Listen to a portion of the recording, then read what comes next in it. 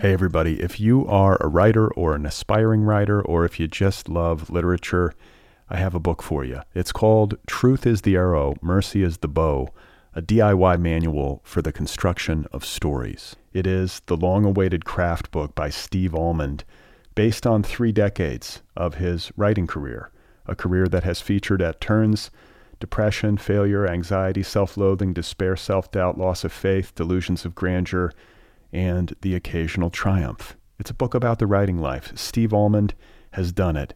He has embraced it, the full catastrophe, and he has lived to tell about it. The Boston Globe says, quote, "This isn't just a book about writing, it's a book about honesty." And Richard Russo calls it, quote, "one of the best books on writing I've ever read. It's also the funniest by a country mile." Once again, it's called Truth is the Arrow, Mercy is the Bow, a DIY manual for the construction of stories by Steve Almond, available from Zando. Go get your copy right now, wherever you buy books.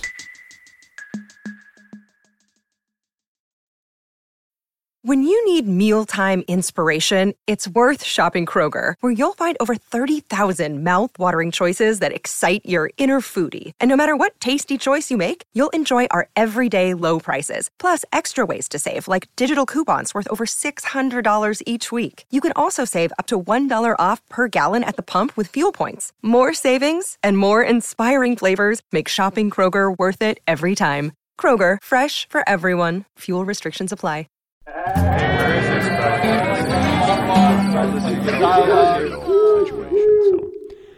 Hello, how are you? Welcome to the Other People Show. I'm Brad Listy in Los Angeles. Thank you for tuning in.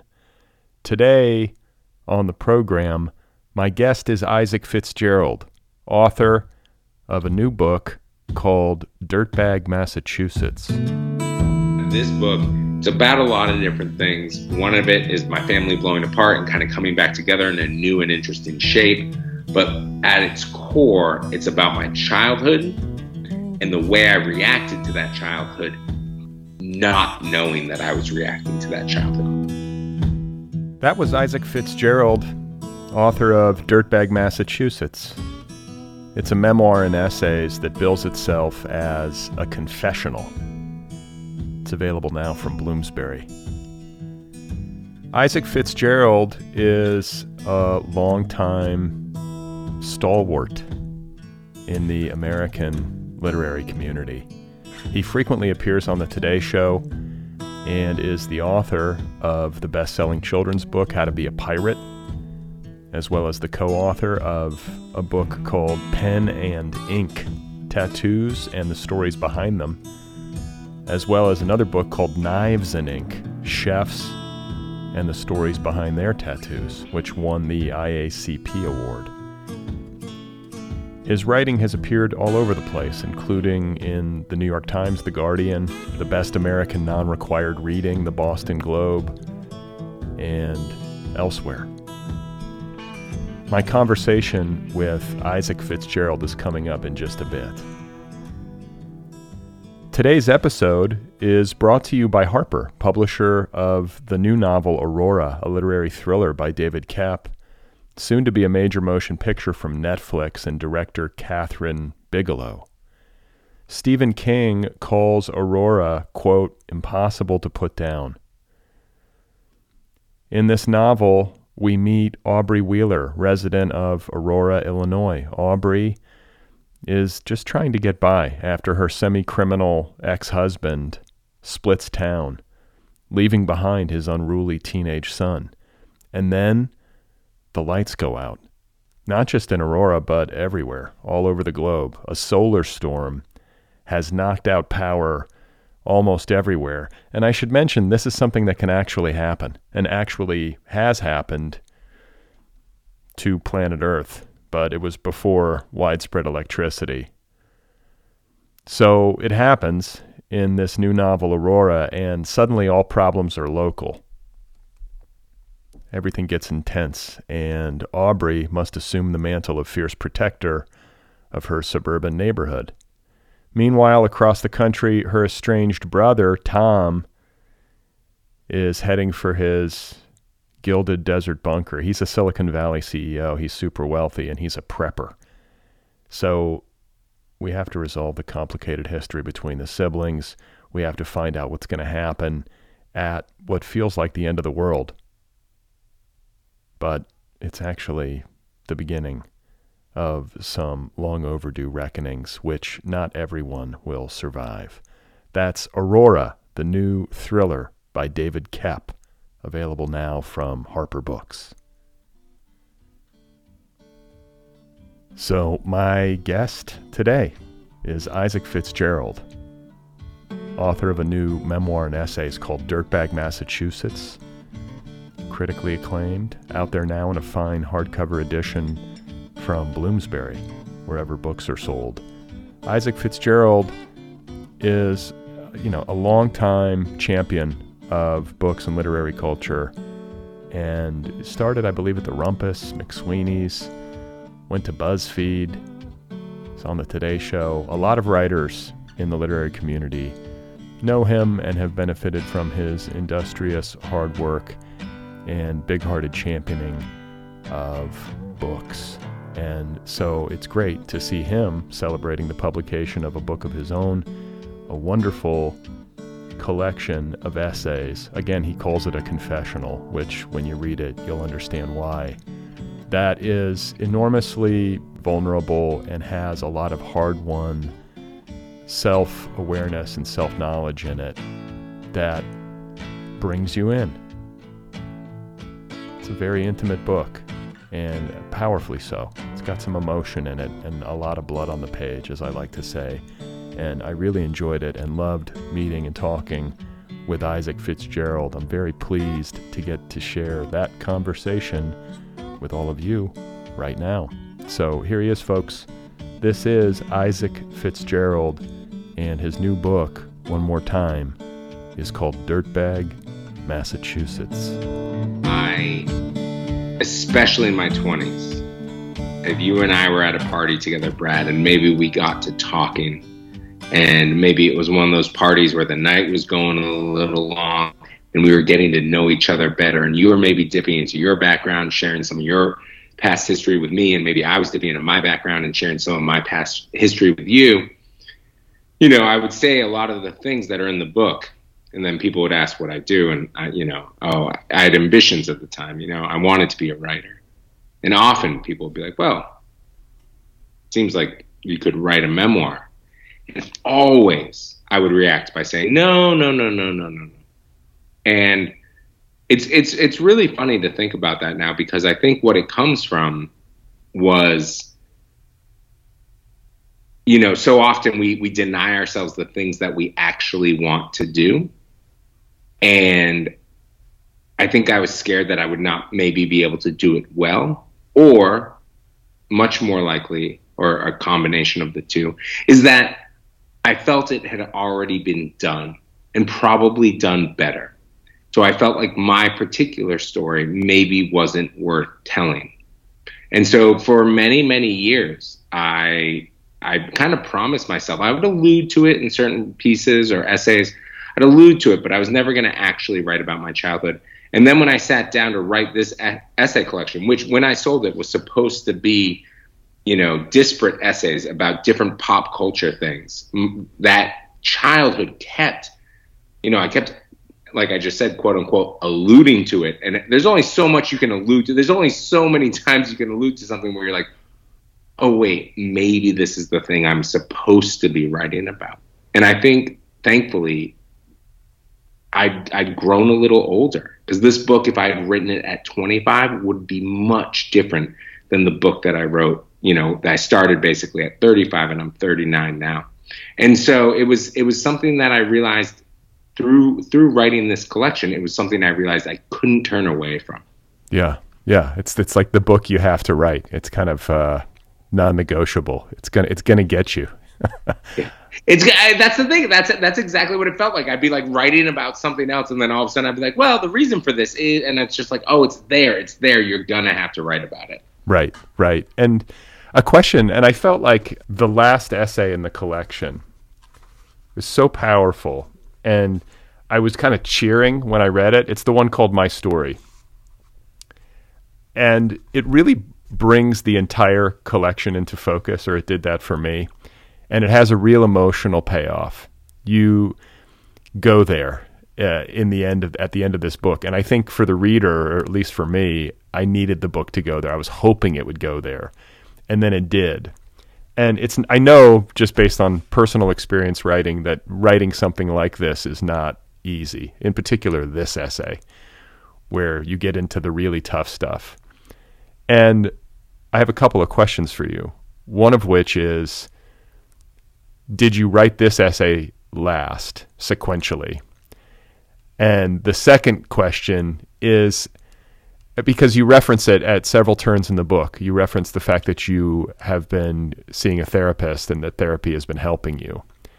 I wonder, with the benefit of hindsight, how much you believe therapy helped you write the book, because it is a very psychologically astute book. It's that you can tell that the author has done a lot of self-investigation and has confronted some deep suffering and is working through shit. So those are the two questions. Did you write my story last? And how do you, how do you make sense of therapy and its effect on you creatively? Yeah, 100%. And those are brilliant questions because one, Brad, you nailed it. 100%. The last essay was the last essay that I wrote. And then while I was editing and, lots of moving pieces when I was editing this whole collection, lots of things going in, coming out. But I would argue that was also probably the last essay that I closed edits on as well. And what's interesting about it is I had the rest of the collection done. And then it was the first essay and the last essay. I knew I wanted to bookend it. And I basically wrote it as one long essay. And then I didn't know how to break it up. And that's when I realized, so the first essay is called Family Stories. And that's when I realized I was like, okay, most of the things that were told to me can go in that. And then the last essay being called My Story, it's like, okay, here is my telling of what happened. And it was extremely difficult. I'm not going to pretend like there's anything that was easy about writing either of those essays, but especially the last one, because that's the other thing I figured out, as you mentioned, like in essays throughout the collection, again, I kind of like touch on my childhood. I will make references to a very loud household. I will make references to a childhood that had a bit of violence, but I will not actually describe it. And I knew, and this is something I've just gotten from reading so many other books, I knew that if I wanted this to go there, to use your phrasing, if I really wanted this to be a book that goes there, and I knew I wanted it to be that type of book, I was going to have to describe those things at some point. And so for me, I realized it could be that moment at the end. You could really build the whole, almost as if you're slowly amping up the tension, because I think almost as a reader, and I've heard this from other folks, like they're wondering by that close to the end, they're almost like, oh, he's not going to tell it. It's just going to be a reference, but he's never actually going to get into it. And then I want to, it's a very dark reward, so it's a weird word to use, but it's almost like I want to reward the reader who reads the whole collection, who gets to that end, to actually know what happened. So it was the last thing I finished, and it was 100% everything you're thinking about. Why was it? Well, because it's not an easy thing to look at. It's not an easy thing to write about. It's not an easy thing that I want to sit there and think about and spend time remembering. And that is where the therapy kicks in. That's where, your second question truly comes to light, which is I started therapy over 3 years ago now. Many people told me that I needed it a lot earlier than that, and I wish I had listened to them. So if you're younger and you're listening to this, let me tell you, go for it. But I'm really happy that I came to it when I did, and it did coincide with the writing of this book. And I gleaned so much from the work, and she's mentioned in the acknowledgments, so I'll say her name, Dr. Jenny Kaufman. She's incredible, and I gleaned so much from our work together. I gleaned so much from the time that I've spent with her, and so much of her work and her thoughts are in this book. And the ending definitely has that as well. But really an overall theme of the book, which is she was probably one of the first people. I would tell these stories out loud to her, and she was probably one of the first people to say to me, you know, Isaac, home and church are two places that a lot of people think of as safe spaces. A biker bar out in San Francisco, the work that you were doing in the porn industry at the Armory, that's not exactly where, you know, a normal thought of, oh, what a wonderful safe space would be. And she was like, but you were finding home in these other types of places. You were finding community in these other types of places, and that's worth exploring. So the work that I did in therapy isn't just helpful to the book, isn't just informative to the stories that I tell in Dirtbag Massachusetts. Dirtbag Massachusetts exists because of the work I did in therapy. This book would be completely different without it. Yeah, I mean, I don't think it's hard to imagine there could be the kind of emotional payoff that you get at the end of the book in the absence of having done that kind of investigation and difficult emotional work. Yeah, and that's what I mean when I say if I'd written the book at 25, which there was a 25-year-old me, again, was trying to say I'm never going to write about my childhood. But if I had done it in that moment, it would have been so angry, and there would have been almost no self-reflection, I really believe. And so, don't get me wrong, there's sometimes I'm interested, like, that doesn't mean that it wouldn't be a weird, interesting piece of art, but like, and sometimes there's a part of me that wishes I could look at it, but I'm really happy that I'm where I'm at now when I decide to write it. Hey everybody, if you are a writer or an aspiring writer, or if you just love literature, I have a book for you. It's called Truth is the Arrow, Mercy is the Bow, a DIY manual for the construction of stories. It is the long-awaited craft book by Steve Almond, based on 3 decades of his writing career, a career that has featured at turns depression, failure, anxiety, self-loathing, despair, self-doubt, loss of faith, delusions of grandeur, and the occasional triumph. It's a book about the writing life. Steve Almond has done it. He has embraced it, the full catastrophe, and he has lived to tell about it. The Boston Globe says, quote, "This isn't just a book about writing, it's a book about honesty." And Richard Russo calls it, quote, "one of the best books on writing I've ever read. It's also the funniest by a country mile." Once again, it's called Truth is the Arrow, Mercy is the Bow, a DIY manual for the construction of stories by Steve Almond, available from Zando. Go get your copy right now, wherever you buy books.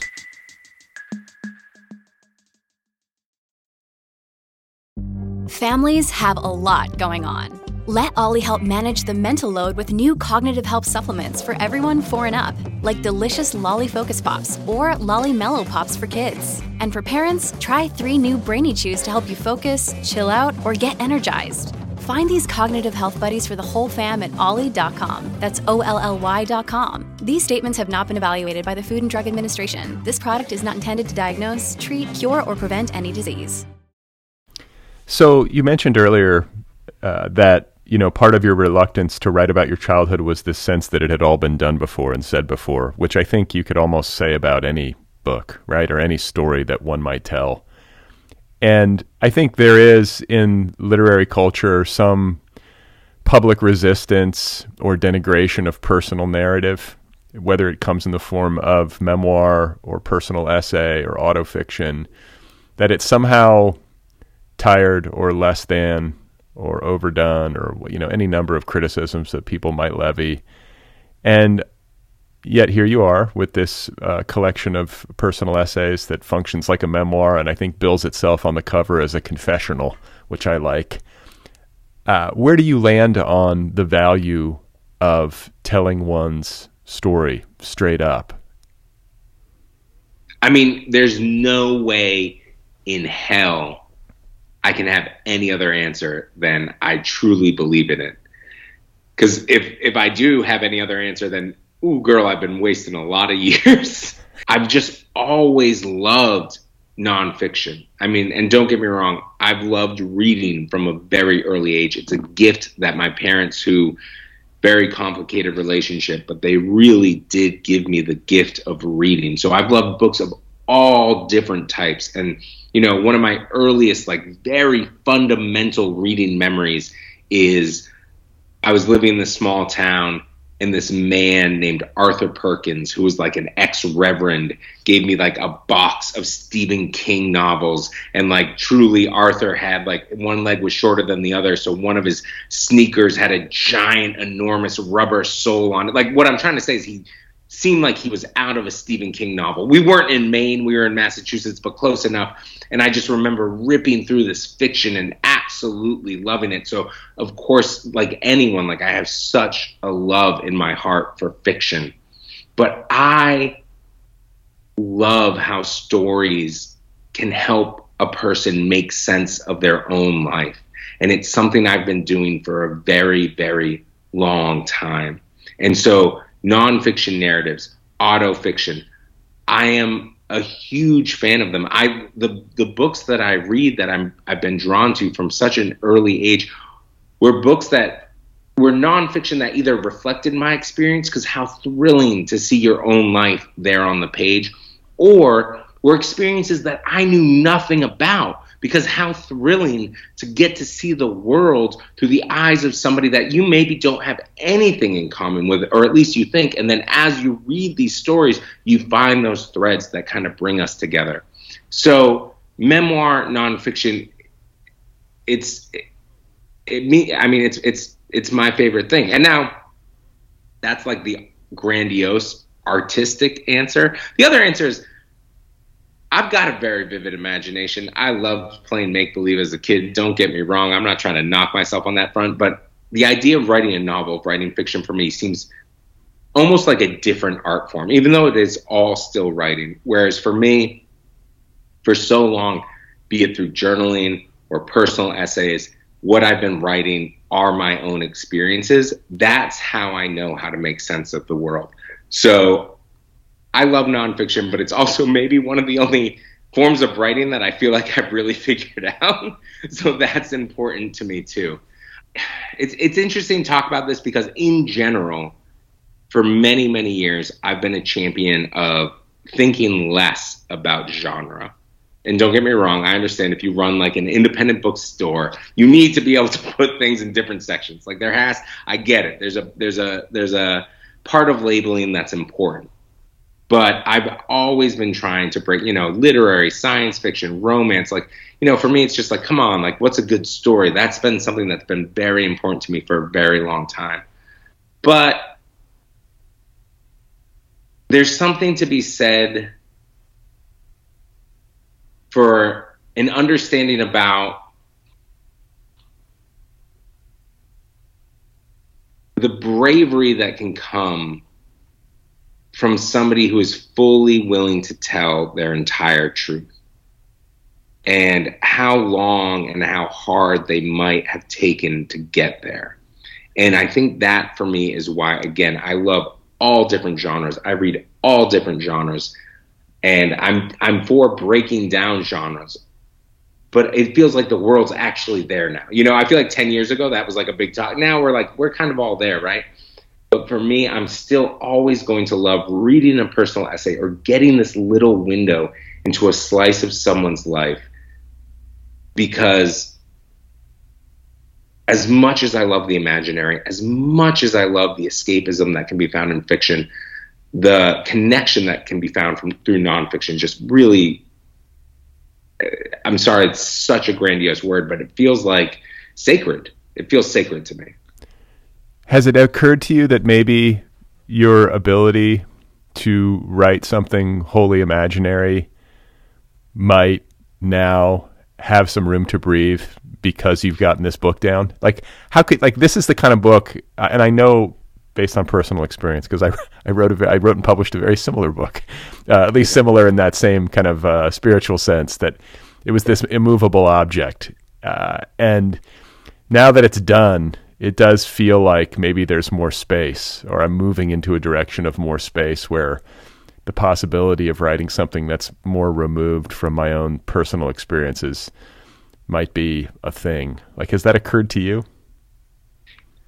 I mean, just hearing you say that gives me like little shivers, like my hairs come up a little bit, because my reaction is no. My reaction is, my knee jerk is, I've already thought about what the next couple of books I want to do are, the writing projects that I want to tackle, and it's all nonfiction.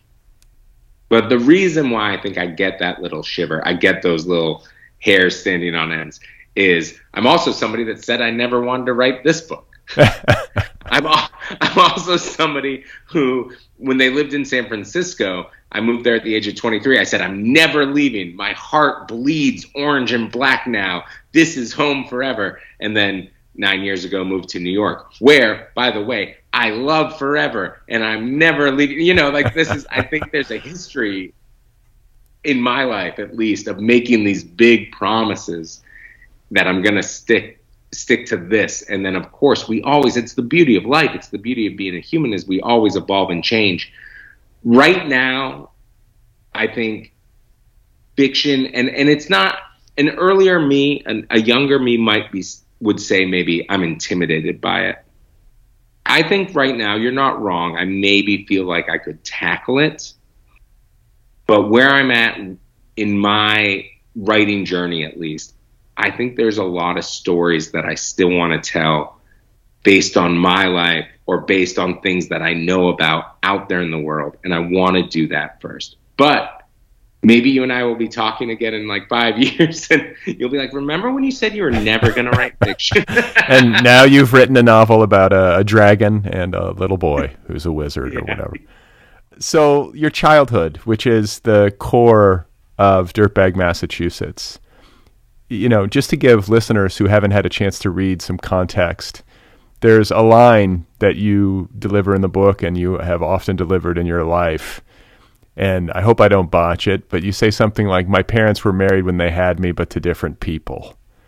That's exactly right. So that's the Isaac Fitzgerald origin story in a small nutshell. And, you know, you have traveled a very interesting road in life, which this book attests to. But if we were to focus, you know, on childhood in particular, early childhood, you are the product of, I guess you'd call it an illicit romance. How do you characterize it? An affair? No, that's it. I mean, the opening line is, my parents were married when they had me, just to different people. And that's a line I've been using since I was very, very young, because it's both, I know that it has intrigue, but in a way I can use it also to deflect. I can then just kind of laugh and move on. But I would, you know, there's, depending on where I'm at when we're talking about it, like I would oftentimes follow it up with, I'm a child of passion. I was a real big, I'm a child of passion. Yeah, no, illicit romance is 100% what it was. Another thing that I like to say, which is the God's honest truth, is we're less of a family tree and more of a family shrub, because I've got like half siblings and different parts of it. You know, it doesn't go down in the straight way. Like it's all the branches are kind of twisted and turning. And I think as much as I use that line as a little bit of a scandalous opening, not just in the book, but in my entire life for years and years and years, I think the child of passion part of it actually does. I think I had a little bit of pride around that, which is, here were two people who couldn't help themselves. They really, whatever was happening, however you want to describe it, there were better choices that they could have made, but they could not help themselves. And there's something about that even before I really had a full grasp of what romance could be, I thought was romantic. I think there's some truth to that. Yeah.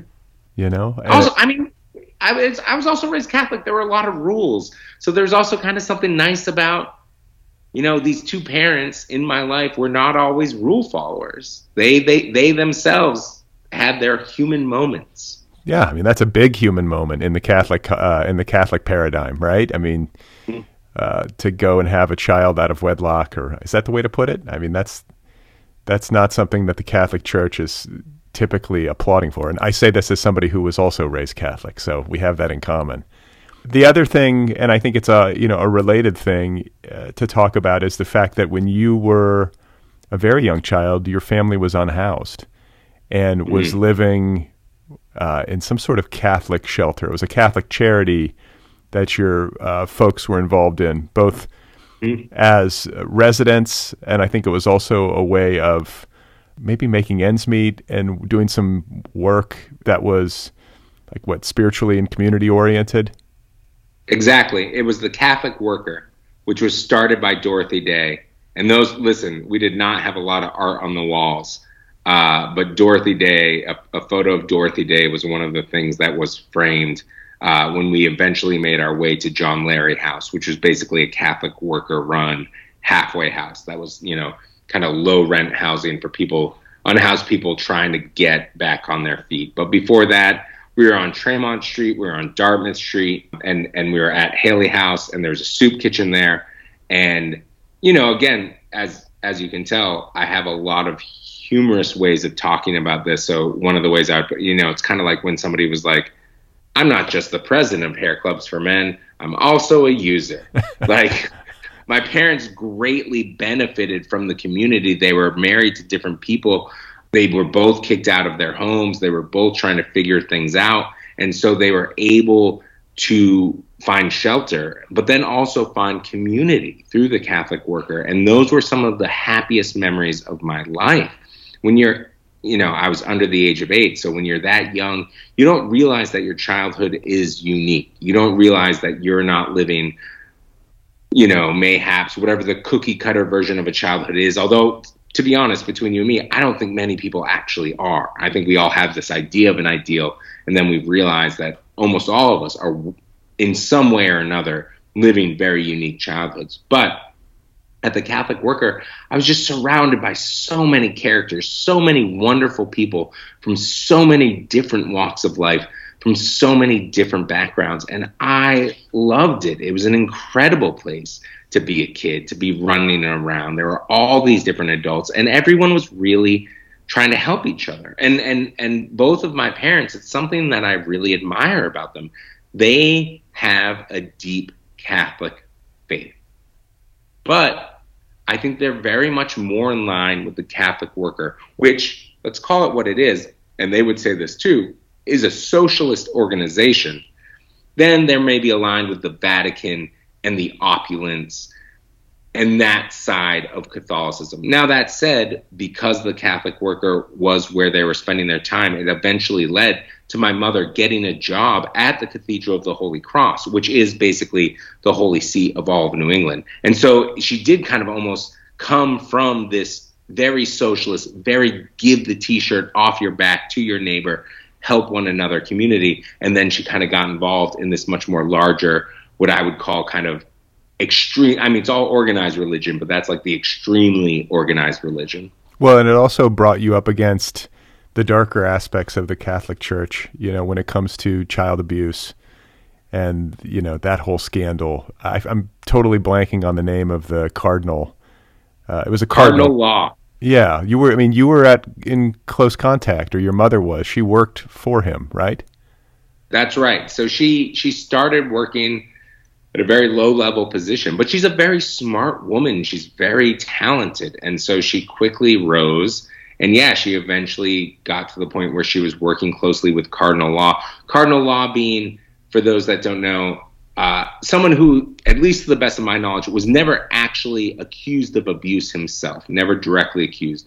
But what he did and what landed him on the cover of Newsweek during the Spotlight era, when the Boston Globe broke this case wide open and it became a national story in the early 2000s, kind of late 90s, early 2000s, very much was a part of making the decisions where priests who had abused children, instead of being excommunicated or kicked out of the church, would almost be brought back into Boston, spend time there, and then be sent back out to different areas throughout New England. And then, of course, it comes up, it's actually throughout America, and then it comes out, it's actually throughout the world. And in that way, no one was ever suffering consequences, and new communities were basically having predators sent to them by this organization, especially for those of us that were low income. We put all our faith in, we put all our trust in, we put all our belief in.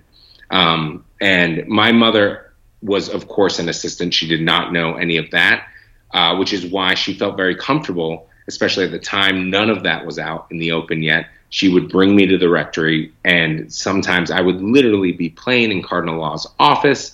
I thought it was the funniest joke in the world. I'd call him Blue Jay Law instead of Cardinal because it's a bird, and I was like 6, and I just thought that was delightful, and he was polite, so he'd laugh. And I remember knowing that this man was very important to my mother's livelihood. And so I felt good when I'd make him laugh like that, which, you can follow that thread to this place of like, that's so many people that suffered at the hands of abusive and pedophile priests that were covered up by the Catholic Church. It was because they put their faith in these people. These were people who had the ear of God. And so, yeah, it's a line that I quote in the essay, but it's from the movie Spotlight, which is about the incredible investigation that those incredible reporters and journalists at the Boston Globe did. But there's this line like, it could have been any of us. That's how close it was. And it wasn't until those stories started coming to light that people started realizing, and not to go too far down this road or give away too much of the book, but, even after we leave Boston, I end up in this very small rural community. And I'm an altar boy, and I work with this guy. We call him Reverend Ray. And it's not for years and years and years later, once the scandal starts to make the Catholic Church take account finally for what they've been doing, that we find out that Reverend Ray was also somebody who'd been accused of things throughout his career, and had eventually been moved to Athol, Massachusetts. So, is Athol the name of the town that you moved to? So this is it is, but I also I went to school in Orange. At times we lived in a very small town called Petersam.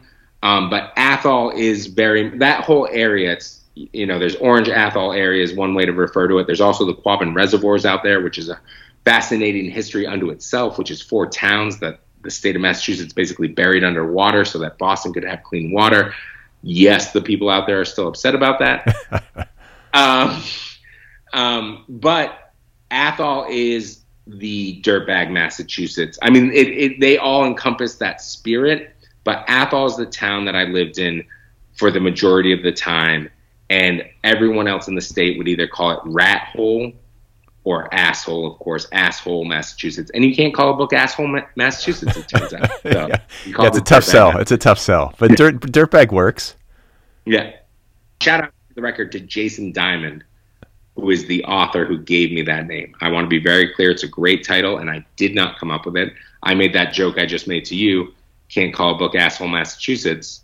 And he said, why not dirtbag Massachusetts? And I was like, boom, there it is. Jason Diamond, past guest on this program. Yeah, good man.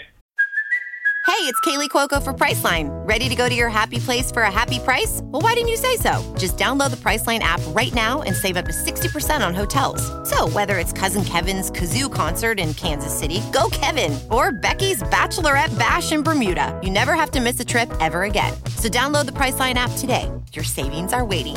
Go to your happy place for a happy price. Go to your happy price, Priceline. Look, Bumble knows you're exhausted by dating. All the, must not take yourself too seriously, and 6'1" since that matters. And what do I even say other than, hey? Well, that's why they're introducing an all-new Bumble, with exciting features to make compatibility easier, starting the chat better, and dating safer. They've changed, so you don't have to. Download the new Bumble now.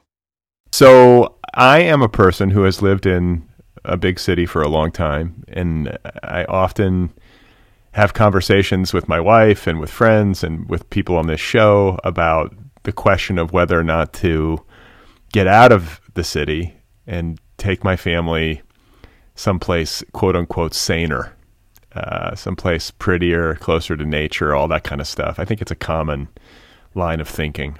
And your book has come as close to anything that I can think of disabusing me of this notion, or at least making me think twice about a move to the country, because a move to the country for you in your childhood is pretty catastrophic. I mean, it is a true pivot point in your life, as you characterize it in the pages of your book.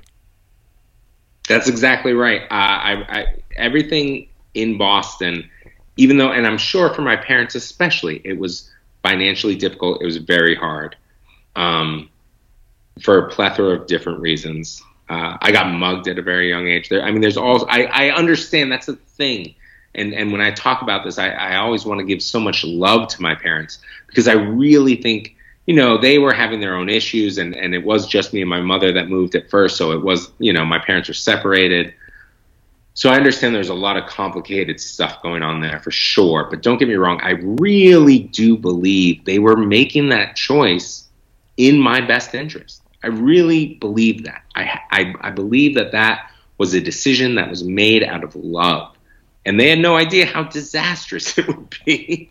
And that is, it's tough, because you're absolutely right. Like, you're not the first person to mention to me, like, well, I've been thinking about taking my family out of the city, but then I read your book, you jerk. And I want to be very clear, especially if you have the financial stability, like, I'm all for it.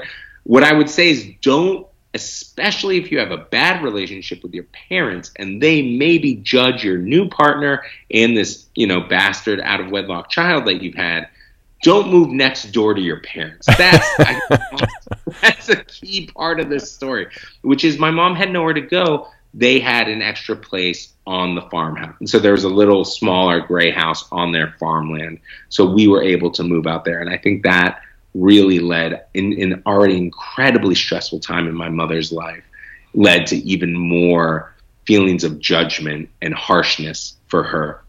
That said, if you're going to move someplace, like, it's not just about not moving next to your parents. It's like, make sure there's a community there you want to be a part of. Make sure there's something there for your children to connect to. For me, I went from this place that felt hustling and bustling, especially when we were involved in the Catholic Worker, so many different people to talk to and to be a part of. And there were so many events that would happen at the soup kitchen. And then all of a sudden, out of nowhere, I'm in a new place with no friends. And it's not like I can go down to some park and meet some kids. Like, eventually, when I do make friends, I'm riding my bicycle 7-10 miles just to see them, So it was very desolate. There was not a lot going on. There was not a lot of community, and there was not a lot of support. And so what that led to was me and my mother alone in a very drafty, no heat other than the stove that we had, other than this cast iron stove that we had, living a life of isolation. And my mom came to really lean on me. I was kind of the only person. She couldn't talk to her parents. They were being dicks. So I was became the default person that she could talk to. And then in those moments, my father's having an affair. She doesn't know what she's done with her life. She feels like this town was a town that she always thought she was going to escape. And now she's back in it. Of course she's turning on a shoulder. It's just, in that moment, through the mental issues that she was having, she didn't realize she was turning to an 8-year-old. And that's when things became incredibly complicated. Yeah. You touch upon it several times, in the essays leading up to the final essay about it being a loud house, there being a lot of darkness, there being a lot of sadness. It was mostly, well, I guess it was both of your parents' sadness and suffering, but in particular, it was, I think, your mother's sadness and depression that affected you. And that put you into a situation as a child that is sort of chronologically out of whack, where you become her sounding board at the age of 8 or 9 or 10 or whatever, where she's telling you things she should not be telling a child and asking you for help in so many words. I don't know how explicit she was about it. And it's help that no child could possibly be prepared to give. Yeah, that's absolutely right. And it wasn't just psychological. Like, I was also cooking a lot of the meals and just like getting her out of bed for work. Just like there was just a lot. It became a role reversal, a real role reversal, where I felt like I was having to raise my parent. And it was a very difficult situation to be in. But also, again, I didn't know what else to do other than just keep going. Just like, well, I do know we have to afford things. I know that her job is important to that. So it's important that I get her out the door so that she can go to her job, because I know that will help us if money's coming in. So it became, and it went on. Again, this is this is the difference between a child and an adult as well. I think for her, it felt like a rough few years.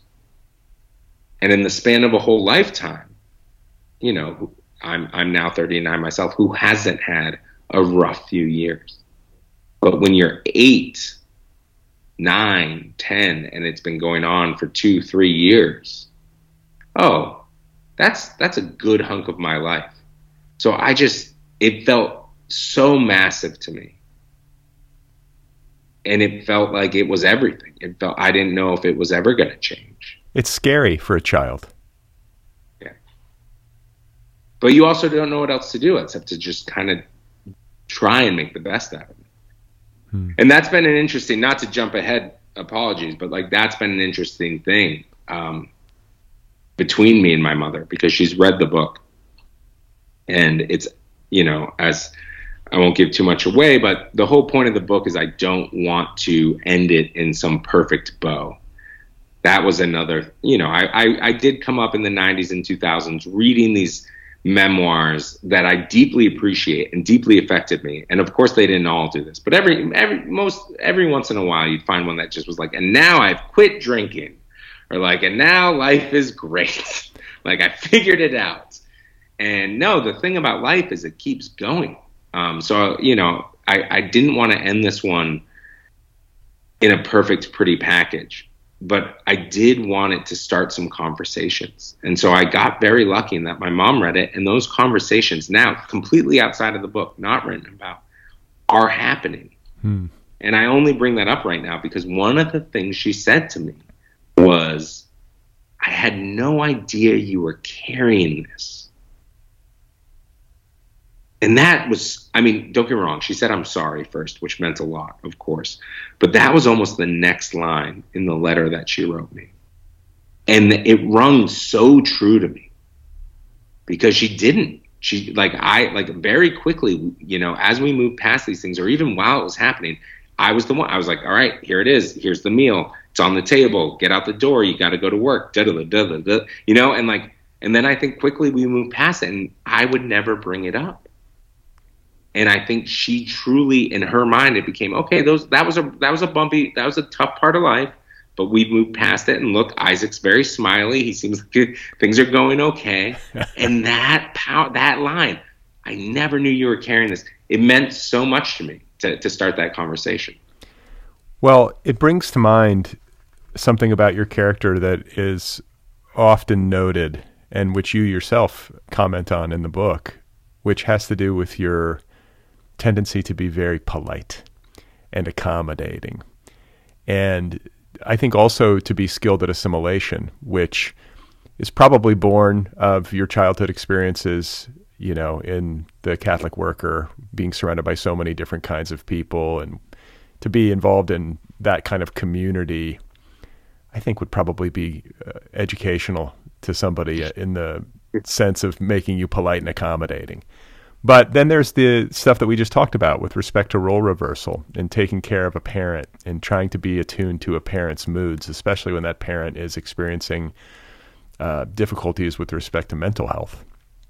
And then a part of your childhood that we haven't gotten to yet was, which was also pivotal, was you going off to boarding school on a scholarship and being, you know, kind of a fish out of water, you know, where you you leave the kind of blue collar working class, you know, Massachusetts country town and go to an environment that is largely populated by children of privilege, not all, but most, and having to find your way there. And I just want to hear you talk about that, because that's a good skill to have. It can serve a person very well in a lot of different ways, but it can also be something that can prove to be a hindrance or prove to be, I don't know if toxic is the right word, but can make things difficult for you at a certain point. And I'd like to hear you talk about what you've learned about that tendency in yourself. No, 100%. And I really think you nailed it. Like, it's very easy to point to boarding school. So for those that haven't read the book, I get some adults in my life who are not my parents. take an interest in my well-being. I think they start to realize that maybe things aren't so hot at home. And at the age of 14, I get a boarding school scholarship and for all intents and purposes, leave my house, which, to be honest, is a very nice moment for my parents as well. It's kind of when they start turning their ship around as well, although it took many years, and it took many years for me as well. But I get to boarding school, and like you're saying, that is 100% where I start to learn a bit of code switching, which is I show up to boarding school, I have a thick Boston accent. Freshman year, I feel ignorant with it. So I'd sit in my dorm room and practice all my R's. And I still say I dear. I still put R's in the wrong places. But I learned how to say car and use R's properly. Anyways, there's a whole other story where the next year Good Will Hunting comes out and everyone at boarding school starts faking the Boston accent. It's horrible for me. I couldn't believe it. All of a sudden, people thought the Boston accent was sexy. And they still, it's like always vote. Still to this day, it's like, oh, one of the number one sexiest accents in America. And it grinds my gears because I purposefully lost it. Also, I don't know. Give me a Southern accent any day, but maybe that's just my personal preference. But so I learned that at boarding school, kind of how to act. And it was a big learning curve, but how to act in different situations, and especially around. I'd never been out of the state for the most part. I definitely hadn't been on a plane. There's just these students there who I went in with a huge chip on my shoulder because I had this working class background. I was like, all rich people are bad, and some of them were 100%, but some of them were also very kind and very giving, and like even took me on trips. Like all of a sudden I started seeing the world. Like they really just broadened my horizons in incredible ways. And then I would go back to my hometown where there are people that I love, and many of my best friends from that time are still people I'm in touch with and still deeply love, but not all of them. All of a sudden I realized, hang on, some of these folks are a little bit more closed-minded. They have I'm starting to learn new things about the world, and I don't know if I agree with what my buddy Mike is saying all the time. So that became like this interesting juxtaposition. But I did learn how to, okay, if I go home, I'm going to act this way. And if I'm at school, I'm going to act this way. So that's where almost a performative code switching started to happen. But to get to your point, Brad, it did start to happen before that. Absolutely. There was something about either taking care of my mom, or even when things were really hard, I still had to go to school. And I knew I didn't run and tell a teacher anything that was happening. I didn't try to talk to a social worker because I knew from the area that I was living in, that's how families get broken up. Like things can go very, very south with that kind of stuff. So there was always a bit of, sorry, now we're in a therapy session. I apologize. But I'm just now thinking about this, but it's 100% no, it goes back further, right? Catholicism, New England, or even just society in general, right? You have this outward facing self. You put on your best, okay, I'm going to go to town, or I'm going to, go to church, and you want to present a certain way. People do this. And so I think that was really, really learned. And something that I figured out very early on is that if I was polite, if I was kind, I would almost always get that reflected back at me. Not always, but for the most part, a good way to kind of not stick out was to be polite, to be kind, and often complimentary to the person that you're interacting with. It became a way not for me to stand out, but for me to blend in. And that was so important to me. But as you mentioned, and as I'm working on in therapy, you get to a certain point in your life where you all of a sudden realize that has led to you putting other people up on pedestals.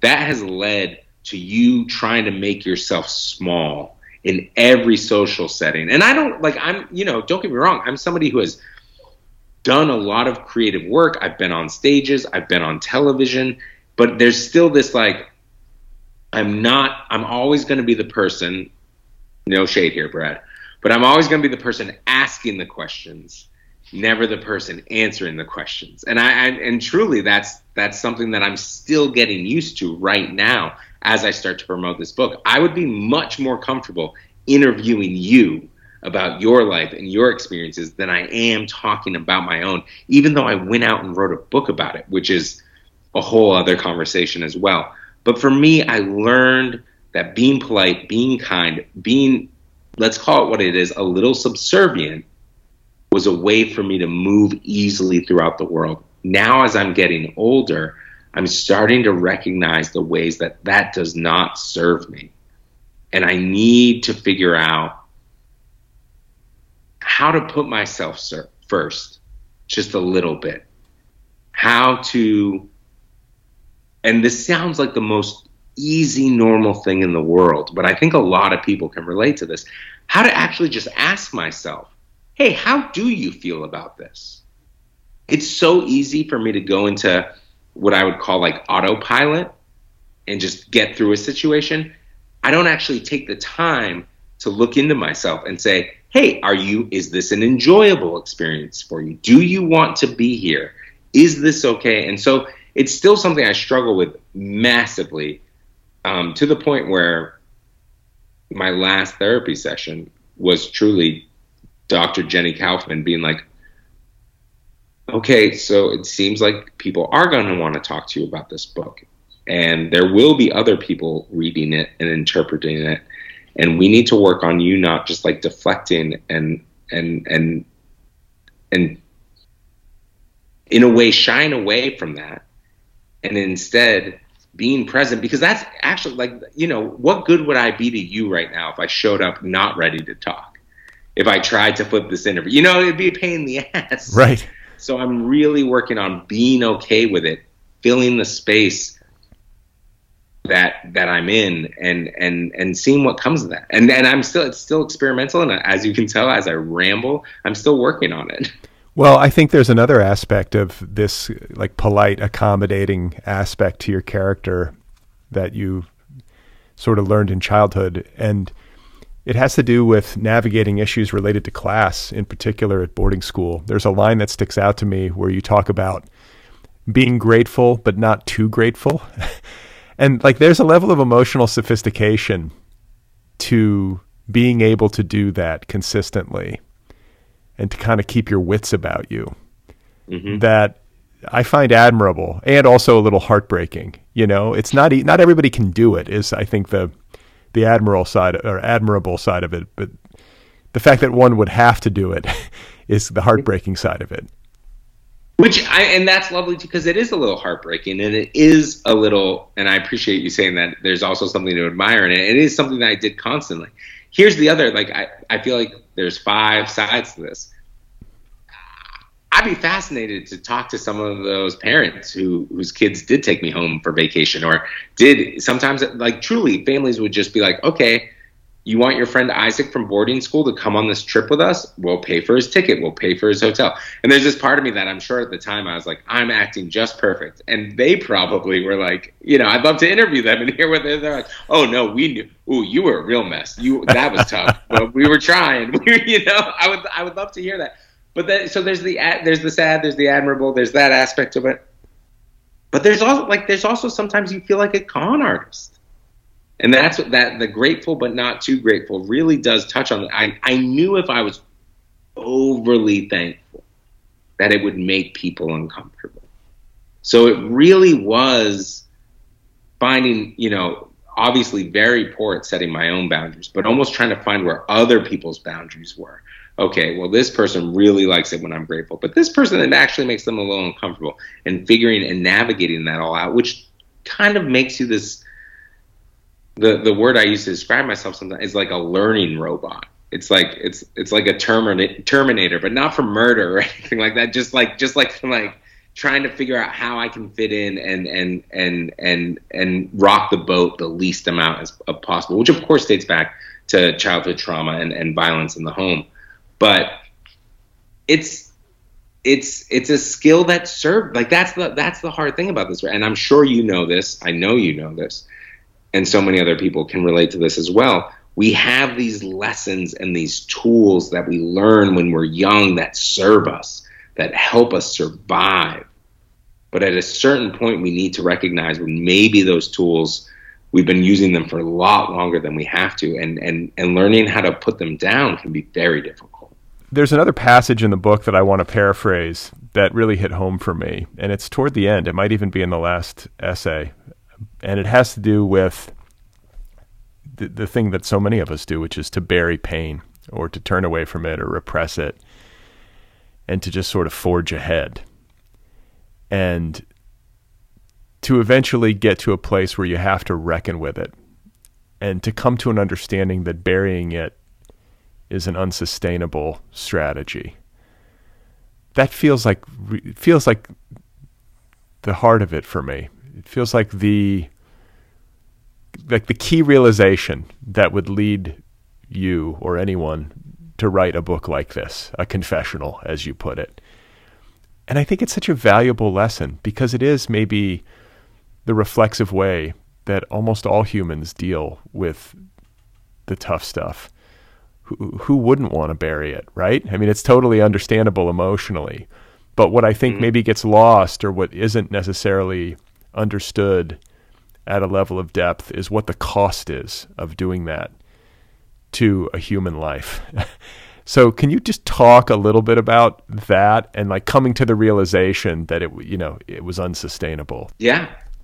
I'm not unique in this. I feel like I remember actually once, I can even name it. I remember watching the show. It's a cartoon called Adventure Time, which is a wonderful show. Very like bubbly and cute animation, but actually really goes there in a lot of different things. And the main character, Finn, at one point, like something very bad happens. And just as it builds, like the first season, you're like, oh, this is a cute little thing, but you can tell that they're adding more and more each season. I can't remember which season this happens in, but at this point, you're like, oh, this is not just like a fun, cute cartoon. Something traumatic happens to him, and he says, that's going in the vault. And he says it in such a light-handed way that you realize, oh, Finn's had a vault like for a very long time from a very young age. And what was funny for me in that moment was that's something I had said for a very long time, which is all to say that this is not unique. I'm sure we all have, you can say bury it, it's going in the vault, that goes in the dark, whatever you want to call it. But for me, I'd referred to it basically my entire life as like, that's going in the vault. Because that's what allows you to just like, button it up and keep the game going. Just moving on. You feel in that moment, you don't have time to dwell on it. You don't have time to examine it. So you have to button it up. You have to put it in the vault, and you have to keep moving. And I did that for an extremely long time. And that's another core thing about this book that you are touching on perfectly, which is that this book, it's about a lot of different things. One of it is my family blowing apart and kind of coming back together in a new and interesting shape. But at its core, it's about my childhood and the way I reacted to that childhood, not knowing that I was reacting to that childhood.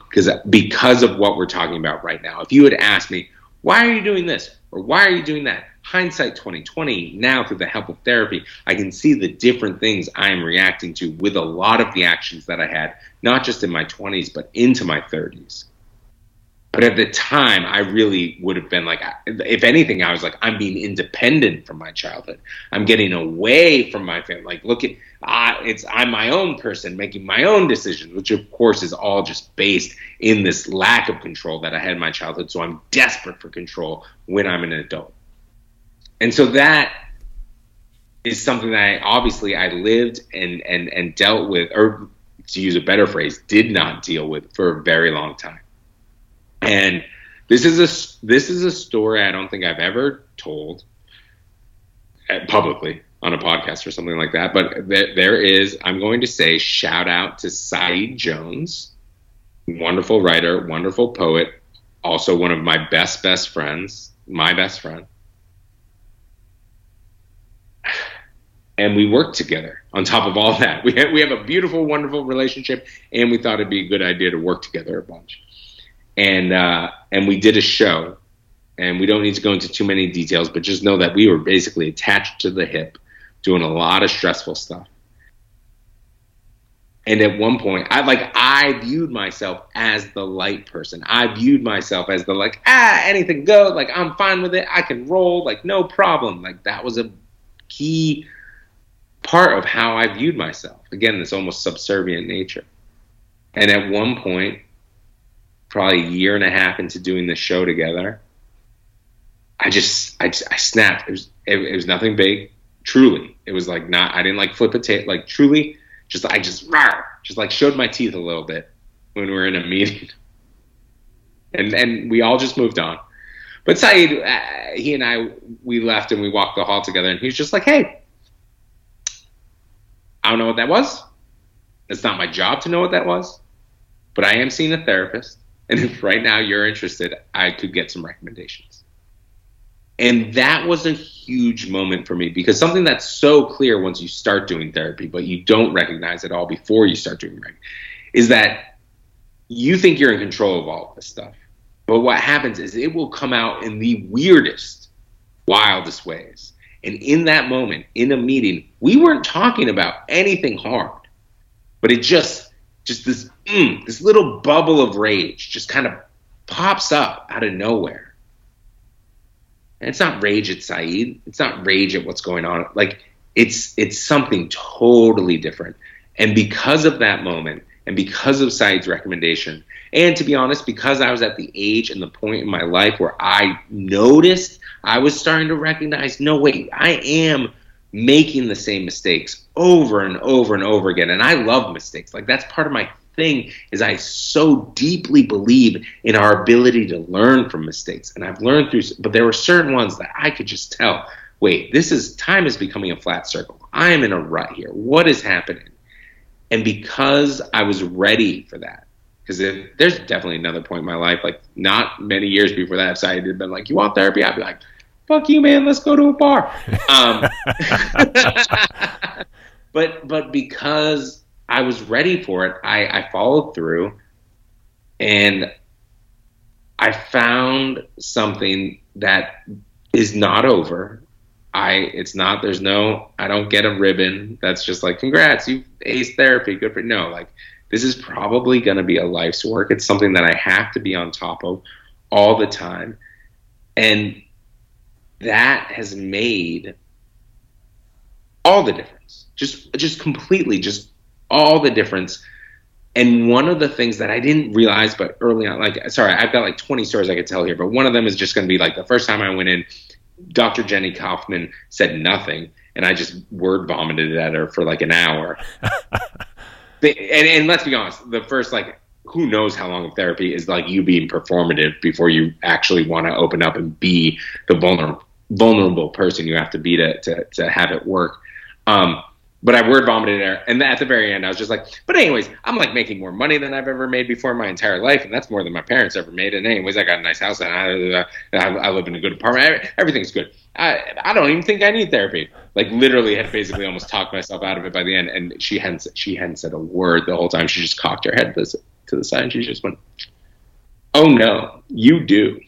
And it was just like this brilliant moment that like brought me into it. But sorry, I just tell that little story to get to this bigger story, which is like, therapy is a way of putting myself first, which is something I'm so not used to.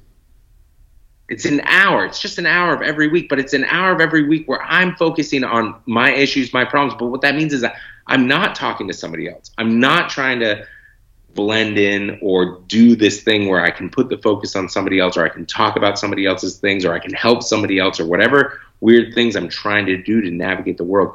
Therapy at its basic level means I think I'm worth spending an hour on every week to try and improve. And that alone, it sounds so simple, but somebody that definitely doesn't go to the doctor as much as they should, somebody that definitely doesn't go to the dentist as much as they should, I'm very used to putting myself last.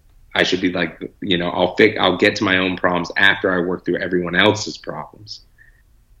Therapy is this way of being like, no, it's okay. You can put you and your own problems, and there are many, first. And in fact, only by working on those are you actually, not in a fake way, not in a performative way, but actually going to be of use and helpful and a good community member to other people.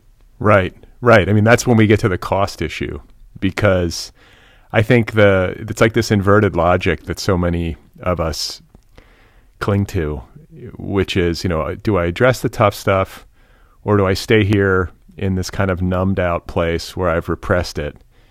Which, when you say it that way, it's like, well, no, you address it. But the numbed out place where you repress it feels safe and it's familiar. And you think it's not going to change. That's the lie you're telling yourself. Oh, things are good, and as long as I can just not rock the boat, it'll be all right. But what and this is what I would say to anyone listening to this. Don't read the book. It would mean the world to me if you did, but life is short. Do whatever you want to do. If you take one thing away from this, and I say it's actually something similar in the book, it's just like, you can't run away from it. Like, start now, whatever it looks like for you, to actually start grappling with these things, because you think you're beating it, but you're not. Like, that's the snake eating its own tail. It can fool you into thinking that you're in control, but you're not. And it's only through actually facing this kind of stuff that you're going to realize it's where you thought you were like really handling it and you were staying, and, like, to use your language that you just said, numbed out, is actually a place where you're not growing. And, like, the whole awesome thing, the blessing that is life, is that we are all growing and we are all changing. And we're not all always getting better, just for the record. That's bullshit. Like, sometimes we're getting worse, and it's ups and it's downs. But to just be static because that's where you feel safe is where you're really building yourself up. You think you've beaten it or you've run away from it, but it's always going to be there, and it's going to come out in these weird ways that's going to be much more explosive than you can possibly imagine. Well, one of the last things I want to say is about stuff that's not in the book, because people who are familiar with you and the work that you've done through the years at the Rumpus and McSweeney's and at BuzzFeed, the Today Show, that stuff isn't in this book. And I'm wondering why. So somebody asked me a similar question the other day, and they're like, and the way they put it, which I thought was very kind, but they're like, you've had a lot of success. And especially given now knowing kind of where you came from in the book, you had a lot of success. Why is that not in the book? Almost in this way of like, hey, you could have woven through almost these happier, especially towards the end, things. And I think for myself, and I will only speak for myself here, but personal essays, or, to bring it back to what we're talking about at the beginning, like nonfiction or autofiction, or how, people writing about their own life. If the takeaway is like, look at how good I am, I find it boring. I find that to be not a thing that I, as a reader, want to consume. So when I was writing this, you come in, it's a hard thing to recognize. I could have tinkered at all these essays and added more and taken more away of like, all right, where do you end it? Where do you want to, where do you want to get your focus? And that's why I realized more and more, it's like, no, this was the story of childhood. I don't need to put everything in this. I don't need to put, this is not I'm not 80. I'm not writing about my accomplishments. It's not the 1800s. And I was like, look at me, the horse baron of Western Pennsylvania. Though you are, as you say, a bastard prince of New England, you are. Yes, a bastard prince of New England, which I will take. But you get what I'm saying. There are those memoirs that are just like, look at all this cool shit I did in my life. And it was important to me that while don't get me wrong, I'm extremely proud. It's probably my favorite thing in the world. The books community, the work that I've done in books, I so believe in books, and books are very much a part of the book in their own way, especially as a gift that my parents, who messed a lot of things up, but they did give me a love of books. They gave me a love of literature. They gave me a love of education. That's in there. But I didn't need to write about oh, and here's where I got this job, or here's how I did this, and here's how, like, that to me felt like it would be a little boring. And the best example I have of this right now is I recently wrote an essay for Esquire, and it's about my decision not to have children, and it's also about how much I love being an uncle, both to my family, but also to friends with children. And if you read that essay, the first 40 to 50%, it reads exactly, I'm literally toying with this idea of what we're talking about. It's like, I love being it's like literally almost like a list of like, I hung out with this kid and I did this and this was so fun. And the whole point is I'm trying to almost make it taste like cotton candy, like to the reader, which is something I don't enjoy reading myself. But then I try to put it, not to give too much away, but basically there's a moment where I'm watching a nephew and a niece of mine that is very much linked to my childhood, very much linked to the violence that my family had and my parents had, and the switch that happens in me. And I kind of set up that beginning of cotton candy to get to that moment, to flip the essay on its head, because I want to show, like, no, like, even those of us who pride ourselves in trying to do well, we have these moments where we fail, where we falter. And, if I've done the book right, that's what I'm showing in my parents too. Like I've said throughout this whole entire interview, when I was 25, I would have written the book and my parents would have been the villains. I'm hoping that in this book, my parents are seen as very complicated, difficult people who they themselves have been given a chance to grow and change. And so those are the parts of essays that really speak to me. So in that Esquire essay, I tried to pull that off. You can read it. You'll let me know if you think I did or not. But that's why in this book, it was very important to me not to list accomplishments or be like, oh, look at how far I've come. It was more about like, no, this is about an examination of self.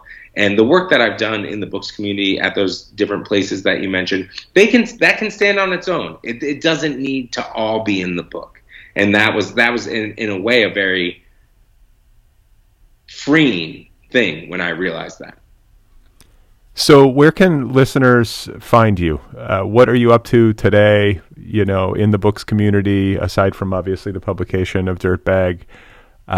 And what are you mentioned earlier, you know what your next couple of book projects will be. Can you give us any hints about what that might be? I can, and it's going to be great. It's going to be perfect for everything we talked about. And again, Brad, I just want to say again, thank you so much for these wonderful questions. Thank you for reading the book and so clearly connecting with it. And like, this has been and I hope it feels that way on your end too, but for me, this has been such a fulfilling interview. I really appreciate it. But where people can find me right now is I'm on Twitter at Isaac Fitzgerald. I'm on Instagram at Isaac.Fitzgerald. But the thing that I'm doing right now that I love the most is I just call it a little walking blog. It's my little Substack. It's called Walk It Off. I started it during the kind of the late months like April of 2021. And it's basically just about walking with either on my own, but usually with other writers or artists and interviewing them while we walk to a place that is meaningful to them. So that's just walkitoff.substack.com. And the next two projects, it dovetails perfectly with everything we've talked about here. One will be about a bar, and one is going to be a walking project. All right. And I think walking and, again, light, responsible drinking is going to be the next couple of things for a while. Excellent. Well, it's been a joy to talk with you. I really appreciate the time. Congratulations on this book. I have been seeing a lot of press for it. It seems like there's like a lot of good buzz, and I think it's especially nice to see that happen for somebody who has put so much energy and effort into championing the works of other writers. So kudos to you, and I hope you enjoy it. Thank you so much, Brad. And again, just truly, I mean, I know this is probably like your 800th and who knows how many episodes, but goddamn, you're good at this, brother. So thank you very much. All right, everybody, there we go. That was Isaac Fitzgerald, and his new book is called Dirtbag, Massachusetts, a Confessional. It is a memoir in essays available now from Bloomsbury. You can find Isaac on the internet. His website is isaacfitzgerald.net. Once more, the book is called Dirtbag, Massachusetts. Go get your copy right away. The Other People podcast is offered freely. There are a couple of great ways to support the show. First of all, rate it and review it over at Apple Podcasts or wherever you listen. It just takes a couple of minutes to do this, and it really helps. It helps other listeners find the show. So if you have the time and the inclination, I hope you will rate and review this program wherever you listen. Another great way to support the show is over at patreon.com/otherpplpod. The Other People podcast is offered up freely. The entire archive is made available free of charge. That's almost 800 episodes and counting. So it's a listener-supported show, and you can support this podcast for as little as $1 a month. I've tried to make it as user-friendly and accommodating as possible to different levels of support. As you move up the scale, you can get Other People gear, a t-shirt, a tote bag, coffee mug, and so on, over at patreon.com/otherpplpod. And, support the show. Help keep it going. My new novel is called Be Brief and Tell Them Everything. If you would like to read it, that would be great.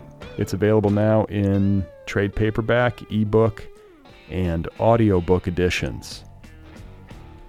The audiobook edition is narrated by me, so go get a copy if you are so inclined. Again, it is called Be Brief and Tell Them Everything.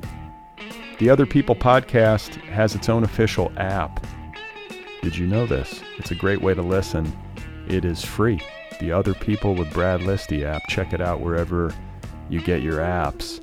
And last but not least, the Other People podcast has its own YouTube channel. The entire archive of this program is available over at YouTube. Search for it by name, Other PPL with Brad Listy, and hit the subscribe button. It's free. All right? So I believe that's everything. I think I've got it all. I don't know who's on the program next week. I'm still sorting it out. But there will be a show next week, another conversation, rest assured, and I will meet you there.